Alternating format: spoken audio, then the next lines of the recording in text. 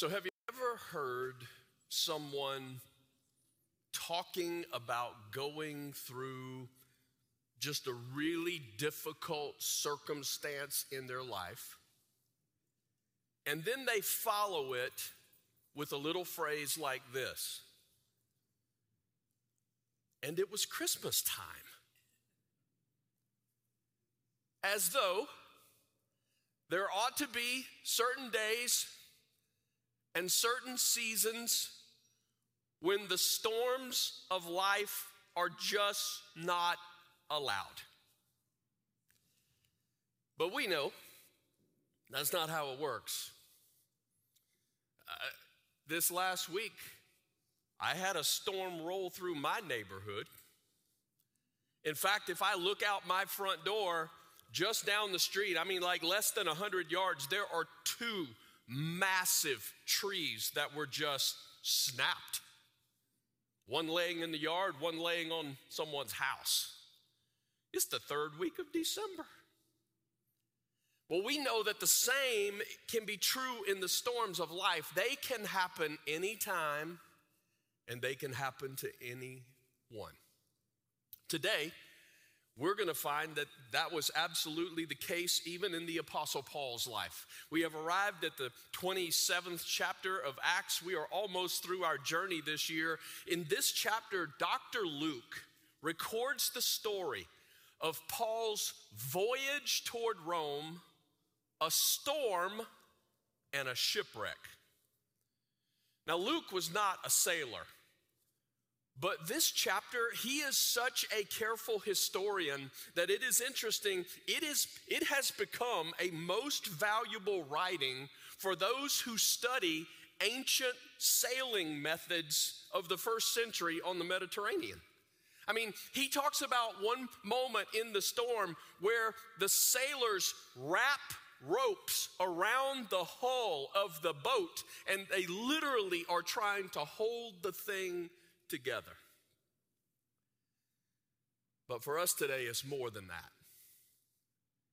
It is a most valuable writing for navigating the storms of life. Storms that come even at Christmas. So welcome. I want to thank you for taking the time to be here today. I want to thank everyone from campuses today to mission sites to wherever you may be joining us from today. Some of you are joining us from long distances. I want to thank you. And every once in a while, I feel like I should pause and just kind of remind you where we are located. We are located near the home of the team that currently sits atop the AFC. That's where we live. You like how I worked that in? I actually thought you would cheer more than that. I really did, but it's Christmas. I know everybody's trying to act right? Go Chiefs, and Merry Christmas. But it is likely that this Christmas, and I would say maybe like most Christmases, maybe this is happening for you in the context of a storm of life. I would say, I bet Joseph would say that his first Christmas was somewhat of a storm. The baby is not his. And although he knows what God is doing, nobody else really gets the picture of what God is doing. And who's going to believe that story? And on top of that, how about the pressure of being the parent of God? I don't know. Maybe that makes your storm feel a little bit better. But it's still a storm, whatever you're going through. And I want to start with, they are three truths that if you know God, these truths change your perspective when you go through a storm. So for today's purposes, because of the context of the story that we are reading in Acts 27, I'm going to call them anchors in the storm.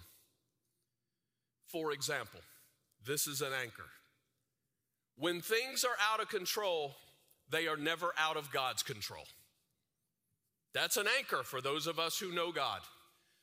A couple of weeks ago, I gave you the word sovereignty. We believe in the sovereignty of God. It means the overarching, all-encompassing everything of time and eternity, right? He is sovereign over it all. And within that umbrella of his sovereignty is also his providence, which means he measures our steps. He is going before us, and all of that he holds in his hand. So this is an anchor for us. When we go through the storm, we know when things are out of control, they're never out of God's control. Let me give you a second anchor. We aren't necessarily out of God's will when we are in a storm. We know that to be true. In the story today with Paul, Jesus said, "You're going to Rome." Guess where Paul's going? To Rome. And in the middle of sailing on the direction that God told him to go, there is a storm. Now, sometimes it has been known that we make bad decisions. And when we make bad decisions that are contrary to the heart and the plan of God, there are consequences to that. And sometimes they very much look and feel like storms. But not every storm that you go through is necessarily because you are outside of the will of God. Today's story represents that. Paul is right where he's supposed to be, and he's in a storm again. Let me give you one more. We are never out of God's care when we're in a storm. Never outside of his care. Sometimes I don't understand what God's doing in the storm. And sometimes, just to be honest, I can't necessarily feel his presence always in the storm. But I have learned that my perception does not determine his proximity. Just because I can't feel it doesn't mean he ain't there. The truth is he is there and he does care. Now that's enough by itself for a reason for you to be here today. 3 anchors, the truth that God gives us. This is what help holds us in the storm. What I want you to see today from this story, when we know these truths, then we realize our responsibility in the storm is to trust openly in God's care for us. Again, when I know he's in control, when I know it's his plan, right? When I know he cares for me, then my responsibility when I'm in the storm is to trust openly in God's care for me. I'm supposed to trust him, and it's not supposed to be a secret. Because what if God is working something in this storm that is bigger than me?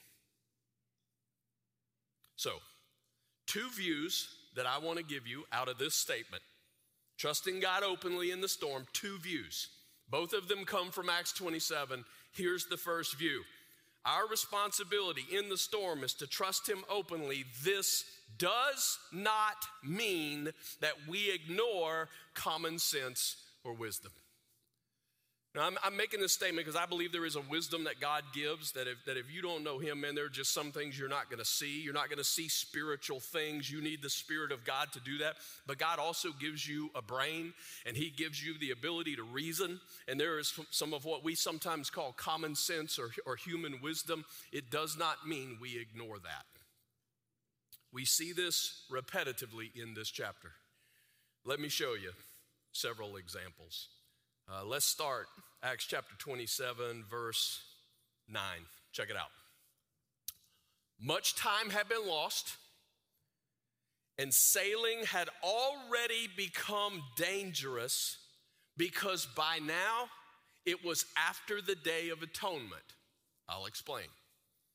So Paul warned them, "Men, I can see that our voyage is going to be disastrous and bring great loss to ship and cargo and to our own lives also. But the centurion, this is the centurion who's in charge of the ship. He's in charge of Paul, the prisoner, all right? Instead of listening to what Paul said, followed the advice of the pilot and of the owner of the ship. Since the harbor was unsuitable to winter in, the majority decided that we should sail on, hoping to reach Phoenix and winter there. This was a harbor in Crete facing both southwest and northwest. So here's what's happening here. They've been on this boat for a little while already, and the wind is such that they are having to tack back and forth super slow. They're not making much progress at all. They finally land at this particular port, and Paul's words are here, we're past the Day of Atonement. The Day of Atonement, scholars tell us, in this particular year would have been October, later October. Well, in that part of the world, on the sea, on the Mediterranean Sea, anything after mid-September was risky to sail. And almost no one was crazy enough to sail after mid-November. In other words, when you read this story, you realize it's happening very similar to the time of year that we're in right now. The reason they wouldn't sail? Frequent storms. And Paul's saying, we shouldn't sail.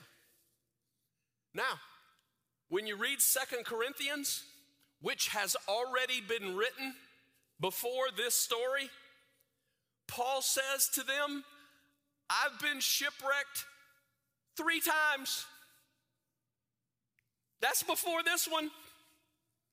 In other words, he's got a little life right? He's been through this before. He says, I was floating in the open sea for a day. He knows it's common sense.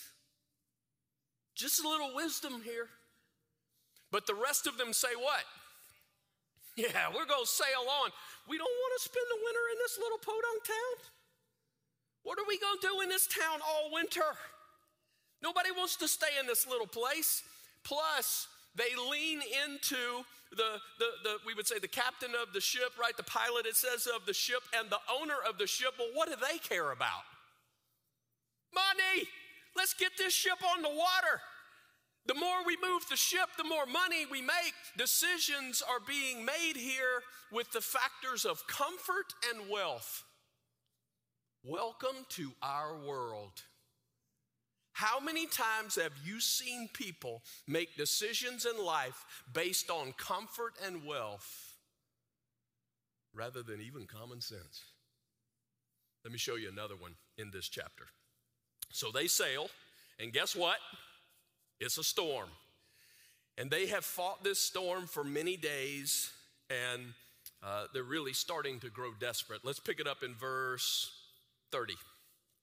In an attempt to escape from the ship, the sailors let the lifeboat down into the sea, pretending they were going to lower some anchors from the bow.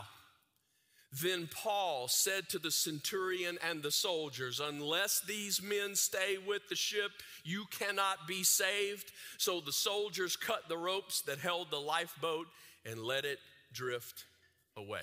What's happening here? They don't know where they are in terms of it's dark on these waters. They are measuring, the story says, and they can tell the water is getting more shallow, which means there is the risk that they are going to crash into the rocks. And so the sailors on board the ship, now there's soldiers on the ship, there's prisoners like Paul on the ship, but the sailors on the ship say, let's jump in the lifeboat. We'll move out a little bit and act like we're actually dropping more anchors to help secure the boat. But when we get out there, we'll be saved. Who cares about the rest of them? Paul knows what's happening, and so he goes to the people who can do something about it, the soldiers, and he says, hey, don't let the sailors leave the boat. Don't let the pilot jump out with the parachute. We got to land this plane. Common sense. Common sense. Let me give you one more. Verse 33. Just before dawn, Paul urged them all to eat. For the last 14 days, he said, you have been in constant suspense and have gone without food. You haven't eaten anything. Now I urge you to take some food. You need it to survive. Not one of you will lose a single hair from his head. Why does the Bible always talk about hairs on head? Why is that such a big deal? All right, that's what I always want to know. Does this little part tell you how intense the storm was? We're not talking about some people on a boat who are struggling just to get where they want to go. For 14 days, they have fought a storm that is so intense that they would not even eat because they thought they were going to die. And Paul comes to a place where he's like, you can read the story for yourself. He knows they're going to crash, and he knows that they've got to have strength to get to shore. He's like, you got to eat. You got to eat. Some of you perhaps have been through some storms in life, and it affected even those basic habits of your life. Like sometimes you wouldn't eat like you were supposed to eat. For others of us, it makes us eat more than we should eat. But we get it, how storms can affect even those very basic things. Paul just says, look, this is common sense. You got to eat some food. My point in all of this is that sometimes people seem to imply that when you trust Jesus, it means that you simply cast all reason to the wind and you just start doing things that are absurd. Well, sometimes, listen to me, sometimes Jesus may direct you to act by faith in a way that the rest of the world would look at and say, that's foolish. There's no way you should do that. Sometimes God will call you to do that. The point today is just make sure that's actually what he's telling you to do. Don't assume. Trusting Jesus and using the brain that he gave you, trusting Jesus and using the common sense that he gives you are not necessarily opposed to one another. He gives us the privilege of being a part of the mission. We have a part. Sometimes that's using the brain he's given you. I love a story. Back in the day, there's always this argument over who the best basketball player to ever play the game is. I grew up in Michael days, and so there is no discussion. There is no argument. There was one night that Michael Jordan scored 69. 69. The story is that on that same night, a teammate of his, a rookie forward by the name of Stacey King, scored 1. And after the game, this rookie's comment was this: I will always remember this night as the night Michael and I scored 70. I love that, because that is exactly how I feel about me and God on this mission that he's always getting victories in. That's exactly how I feel. I think that is the picture. Do I have a part? Yes, I do. I mean, he gives me a part in that. He gives you a part in that. Sometimes it is simply using the wisdom that he gives us to navigate as we are sailing on this journey. But come on, we all know who the star is Jesus. I absolutely love that story. So our responsibility in the storm is to trust openly in God's care for us. Doesn't mean that we ignore common sense, but it does mean that we will be different than those who do not know God. We will be different in the storm than those who do not know God in the storm. And this story, again, has several examples that today I want to encourage you with. Here's the first one. For example, we speak of courage when others feel hopeless. Every day of your life, I would bet, somewhere in that day, you are walking by, driving by, encountering in some way somebody who has started to feel the hopelessness of a storm. I don't do it all the time, but every once in a while I find myself, just making a run to the grocery store, and I need to pick up something for dinner, and as I'm walking through that store, every once in a while I just wonder, like the people that I pass, I wonder what their story is today. I wonder what their storm is today.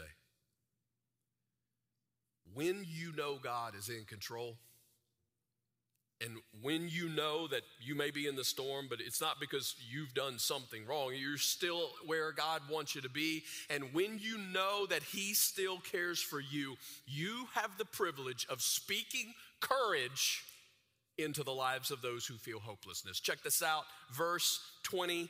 Here's what it says: when neither sun nor stars appeared for many days, and the storm continued raging, we finally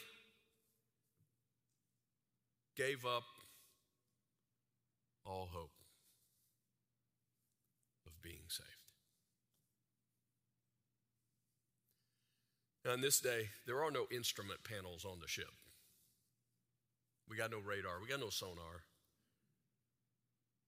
How did they travel? The stars.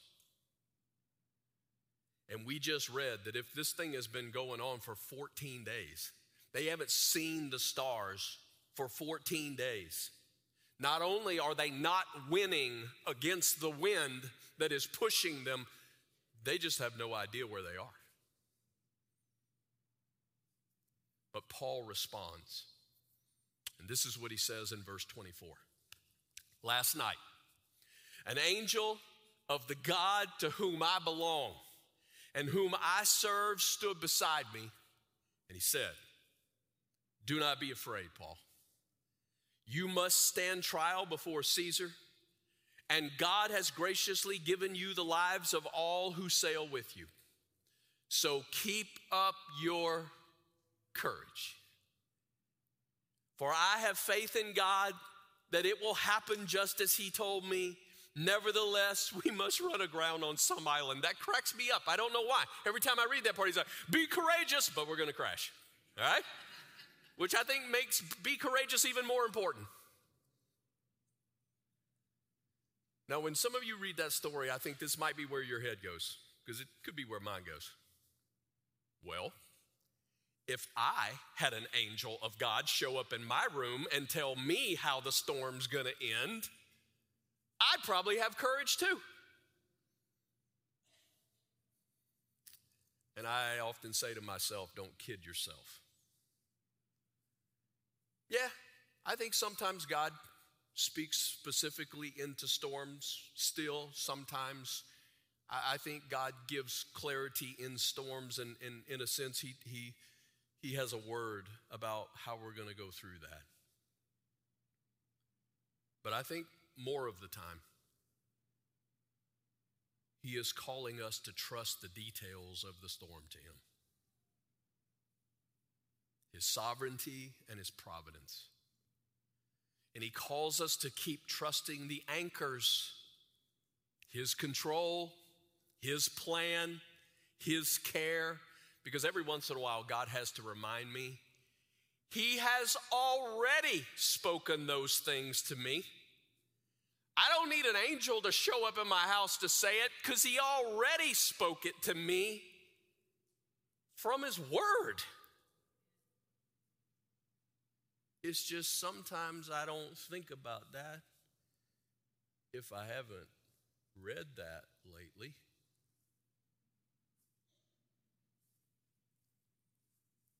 If I haven't been in his word and I'm reading those things that he repetitively gives in Scripture, that cracks me up every once in a while. Sometimes, people who are following Jesus and, you from a pastor standpoint, you give them like the best thing you got, and they're like, yeah, I've heard that before. It's like, well, you're probably going to need to hear it 50 more times in your life if you're actually going to believe it and live it out. If you're like me, I need to hear it all the time. I need those reminders all the time. God in control, I don't ever get tired of hearing that. God's still got the plan, not a single day that I don't need to hear that. God still cares even when I can't feel that he might be there. There is never a time that I don't need those things repeated in my life. I'm saying to you, God has given you his word, story after story, truth after truth. When you are in it, you are reminded often. And when you are reminded, you are able to speak courage when others begin to feel hopeless. Let me give you another one. We're supposed to be different than those who don't know God. Here's the second one. We pray for others even when others are only concerned with themselves. We pray for others even when others are only concerned with themselves. Have you noticed that when some people go through storms, some of them will turn inward? Some people will turn inward in that they may, leave where they are and try to go somewhere else as though somehow, right, a change of geography will fix the storm.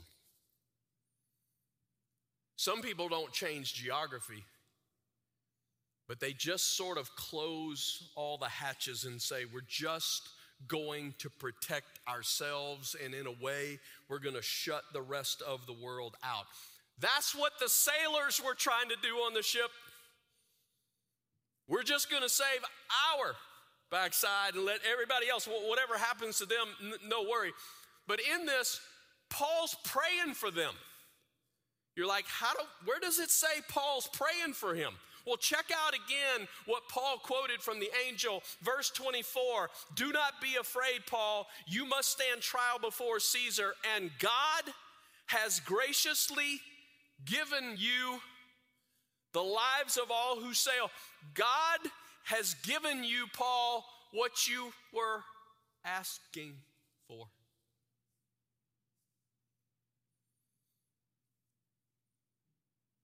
Paul's been praying that everybody would be safe. He's been praying that God would protect them. I'm reminding you today that Jesus' followers do what Jesus did. We keep loving others in the storm, even when the others may be the cause of the storm. Well, when did Jesus ever do that? The cross, for which I was the cause. And you were the cause. And he loved.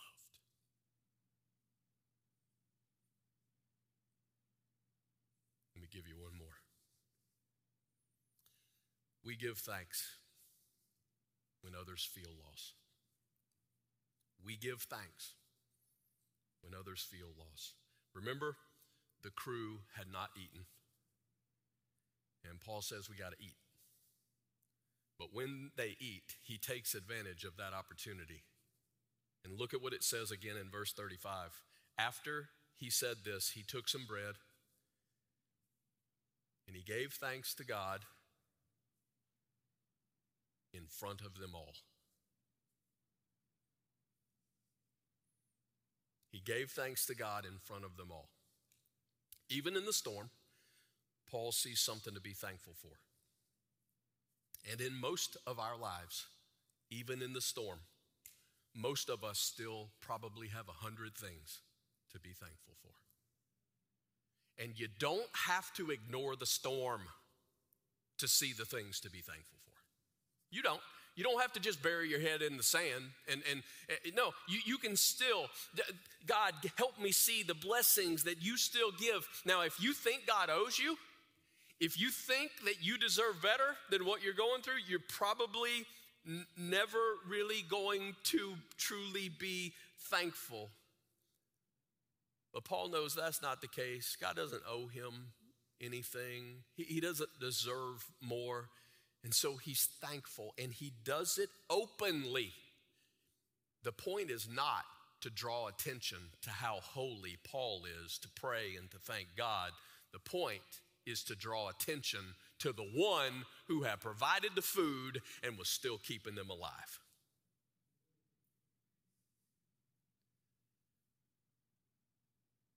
Because what if? I know this is crazy. This is crazy. But what if sometimes you're in the storm for others? And I didn't put it in the form of a question. I put it with an exclamation point, because the point is sometimes you are in a storm for others. What a crazy thought. That something might not be about me? Who does life that way? Jesus and those who follow him. Now, don't get me wrong. I think it's okay to ask, God, why are we going through this storm? I think that's okay to ask God. In fact, I think he wants us to come to him. I don't think that's necessarily a lack of faith. God, can I ask why we're going through this storm? I think it's okay to go, God, I want to make sure that this is not me. I want to make sure that God, is there anything that I'm some consequences of here? I think it's okay to ask those things, but I also think it's important to ask, God, is there someone in this storm that you want them to know how you love? God, is there somebody in this storm that this is what you're using to show them how much you care?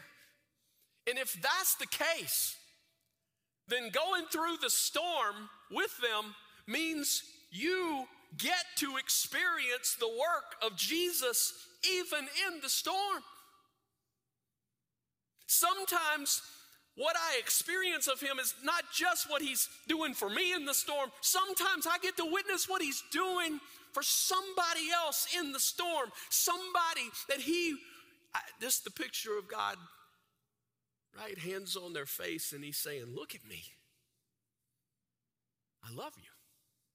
And I have come to realize I'd rather be in the storm and know more of Jesus than on calm waters and not recognize his presence. Now don't listen. I don't want any storms. I'm not asking for any storms.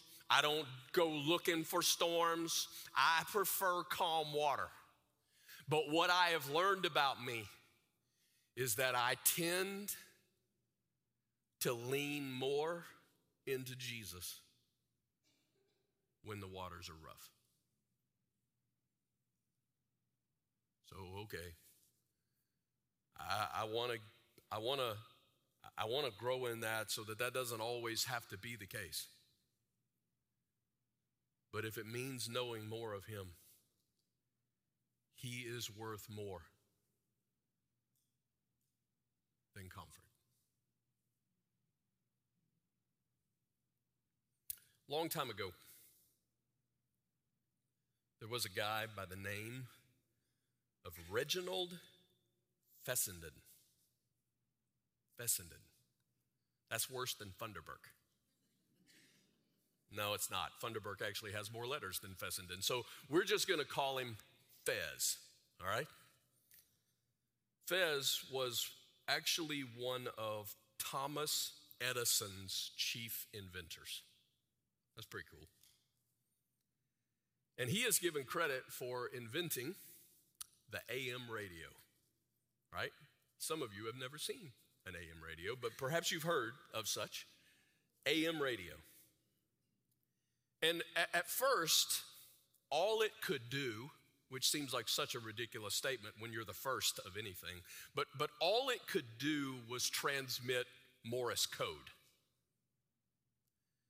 which was a big deal in those days because ships in the Atlantic for the first time could actually communicate with one another. And through the AM radio, they could hear the tap, tap, tap, right? It gave them connection and it gave them contact that they didn't have before. But Fez didn't quit there. He kept working at that invention until it came to the place that he thought he could actually transmit human voice. And 125 years ago, on Christmas Eve, 1906, with no press release, no email blast, no trending hashtags on social media, the very first words spoken over the radio made their way across those dark waters. He opened the book that was near him, which was a Bible. And he began to read the Christmas story from Luke chapter 2. I imagine in my head how rough that sound was. It's the first time. It's an AM radio in the middle of the ocean. I imagine how much static, right? How rough, but oh, how beautiful. That on those dark waters in the silence of night, sea captains and sailors heard for the very first time human voice. Actually, they heard more than that. They heard the very words of God. And for some of us, maybe this season looks a lot less like a Christmas wonderland and a lot more like a shipwreck. A Christmas shipwreck. Maybe it's family stuff. Maybe marriage. Maybe kids. And you're trying to save it. And it feels like it's just floating further and further out to sea. Maybe it's your health. Man, sometimes the weight of what you have to carry when you're wrestling with health issues, it can just make you feel like life is sinking. But whatever your storm may be today, just for a second, will you just pause? Will you just stop? And will you just acknowledge the one who is in control, who still owns the plan, and who still cares? I'm not going to ask you to do anything goofy right here, but I am going to ask you to maybe just for a second, just a minute, to just close your eyes. Just close your eyes. And as you feel the effect of the storm that's taking place in your life right now, the out of control waves that you feel like are just pushing you back and forth. Maybe you feel like the clouds have covered the stars for so long that you don't even know where you are, much less where to turn next. In that darkness, for just a minute, I want you to hear the words. first transmitted long before 1906,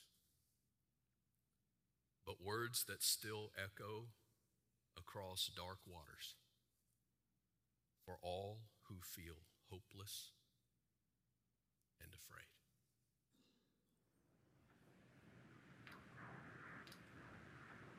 An angel of the Lord appeared to them, and the glory of the Lord shone around them, and they were terrified. But the angel said to them, "Do not be afraid. I bring you good news that will cause great joy for all the people. Today, in the town of David, a Savior has been born to you. He is the Messiah, the Lord."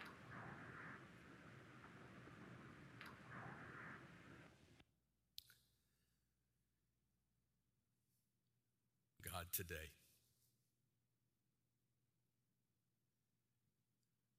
I lift up every heart. God, listening to my voice, but going through the storm. Your words are, do not be afraid. And God, I'm asking today that those words would not just be words that we read on a page or a screen, but God, today, those would be words that you would write on our hearts. Do not be afraid. Because the good news is there is a Savior. And for us, we know Jesus changes everything. God, I pray today for those who perhaps for the first time need to turn to you. God, maybe those who never, maybe they've heard, they know the truths, but have never turned their lives to you. God, today I pray that you would give them courage to simply turn their hearts toward you and to ask that you would forgive and that you would live within us and hold us. God, I pray today for your kids who maybe have done that long ago, but most all of us, God, we need it daily. Do not be afraid. Good news, a Savior that we know. God, I pray for your kids today going through struggle, going through the pain. Will you give us power to walk in your presence, to believe the truths that you are in control, that you still have the plan, and that you care. And that we might walk out this storm in a way that it looks like we're with you. Thank you for the things that you will do in our lives in the storm, but also thank you for helping us to see what you're doing in others' lives in the storm. Jesus, just like you did for us at the cross. God, I thank you that we get to sing now. Wherever we are, your love reaches there. Whatever the struggle, whatever the pain, your love reaches into our storm. And as we get to sing this together now, when we say I am holding you, God, this is less about us holding on to you. This is about you, the great I am, who is holding on to us. And so on this Christmas, in the storm, we lift our voices, we lift our praise, because in your grace you give us faith that you, the I am, are holding us. It's in the name of Jesus that we praise you today, even in the storm. Amen and amen. Let's stand. Let's sing together.